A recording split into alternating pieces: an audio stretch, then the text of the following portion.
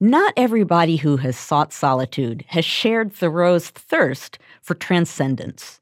There have been people who had to retreat into isolation for their safety as a way to survive. In late August of 1911, a young worker was walking through a slaughterhouse in Oroville, California, when he came across a startling sight. It was a man he did not know. The man was emaciated and despondent. He was searching for food. There was no sense that he was turning himself in or acquiescing in any way. This is Jace Weaver. He's the director of the Institute of Native American Studies at the University of Georgia. Weaver says the starving man was the last known survivor of a tribe called the Yahi.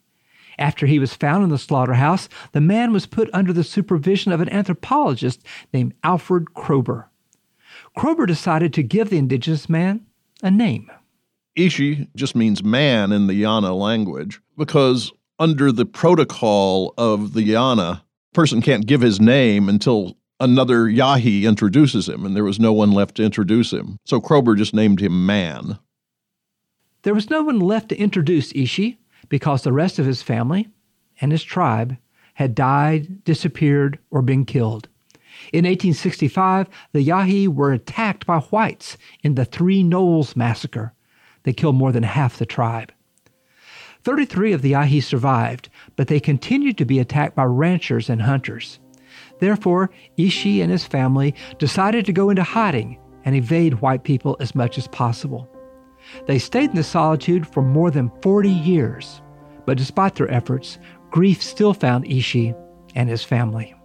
He had a terrifying encounter when some surveyors were coming through, and he and his sister panicked and ran in opposite directions, and he never saw his sister again. By 1911, Ishi was about 50 years old and alone. When he's found searching for food, Ishi's hair was still burned short. This was an act of mourning for the Yahi. Ishi's mother had recently died. She was the last of his companions. Now, without speaking a word of English, Ishi is thrust into Western society and is taken to live at the Museum of Anthropology in San Francisco. It was reported in the newspapers when Kroeber returned with him, and the public flocked to the museum. And Ishi hated crowds, and he hated to be touched, and he learned to shake hands politely, and he would readily put out his hand if someone stuck theirs out, but he never initiated handshakes. He would literally, in the face of a faceless crowd, have a panic attack, and he would go rigid, he would lose speech. And yet Kroeber did turn down all more exploitative offers to put him on the vaudeville circuit. He saw himself as a protector of Ishi. What kind of language did the press use to describe Ishi? The last wild Indian. Whatever's meant by last and whatever's meant by wild, that wasn't Ishi, although he was the last Yahi. This label of the last wild Indian was a large part of his appeal and fascination with the public. During this period, anthropologists, as well as all Americans, thought that Indians were vanishing. And so here was their last chance to see an Indian as he was.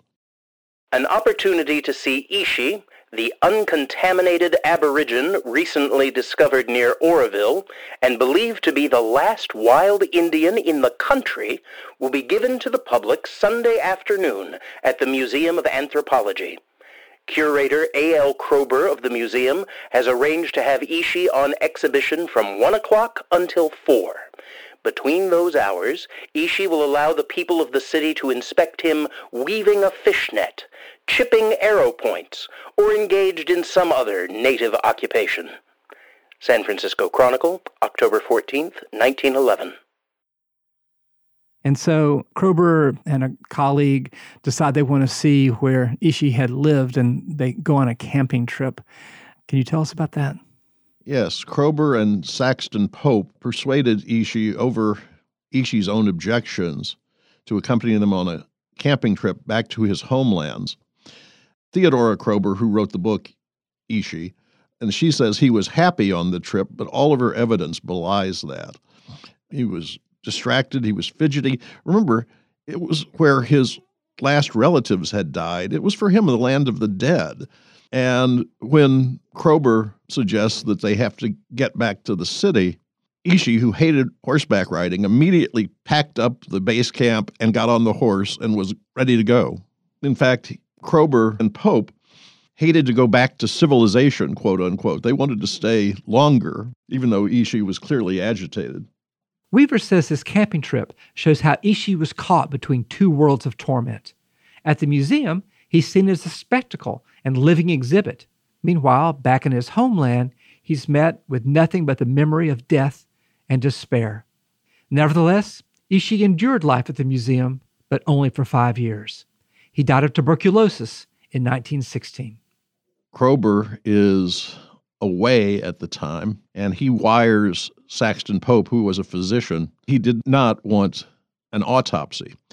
Ishi had stumbled one day in on Pope in the dissection room and saw these bodies in various stages of dissection and was horrified and appalled. And so Kroeber, again trying to be protective, wires Pope and says an autopsy would not do anything other than be macabre. If it's said that it's the interest of science, tell them I say science can go to hell. But arrived too late, and Pope had already performed the autopsy. And there's continuing controversy about this, right? About the consequences of that autopsy? Yes. Ishi's brain was separated from his body and was sent to an anthropologist at the Smithsonian in Washington. And although Ishi's body was buried, his brain was not with it. And it wasn't until the 1990s that it was found, the Smithsonian saying it was in a curatorial facility in Silver Spring, Maryland, and they didn't know anybody had been looking for it. And then there's a reburial in 2000, is my understanding? Correct. Reuniting his brain with his ashes. I assume that the brain was cremated as well. Not surprisingly, and not without cause, white Americans feel guilty for the enormous death and destruction they unleashed among the indigenous people. Do you think there's a kind of compensation that people are searching for when they go to a museum to see Ishi? Yes, I think that's right. And you're probably familiar with what's called Chief Seattle's speech. Now tell me about that. Chief Seattle was a chief in the Puget Sound area, and in 1855, he signed a treaty agreeing to leave where Seattle now is and go to a reservation on another part of the Sound. And he made a speech that day.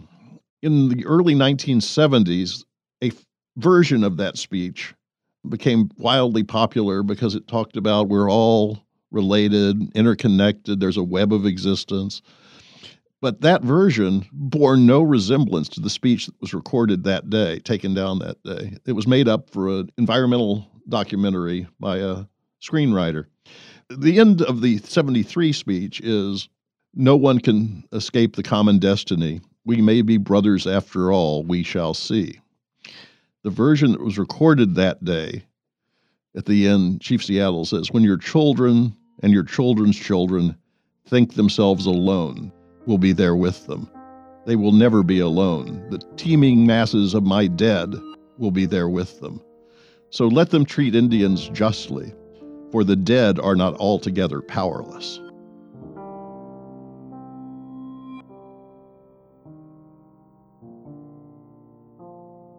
Jace Weaver is the director of the Institute of Native American Studies at the University of Georgia.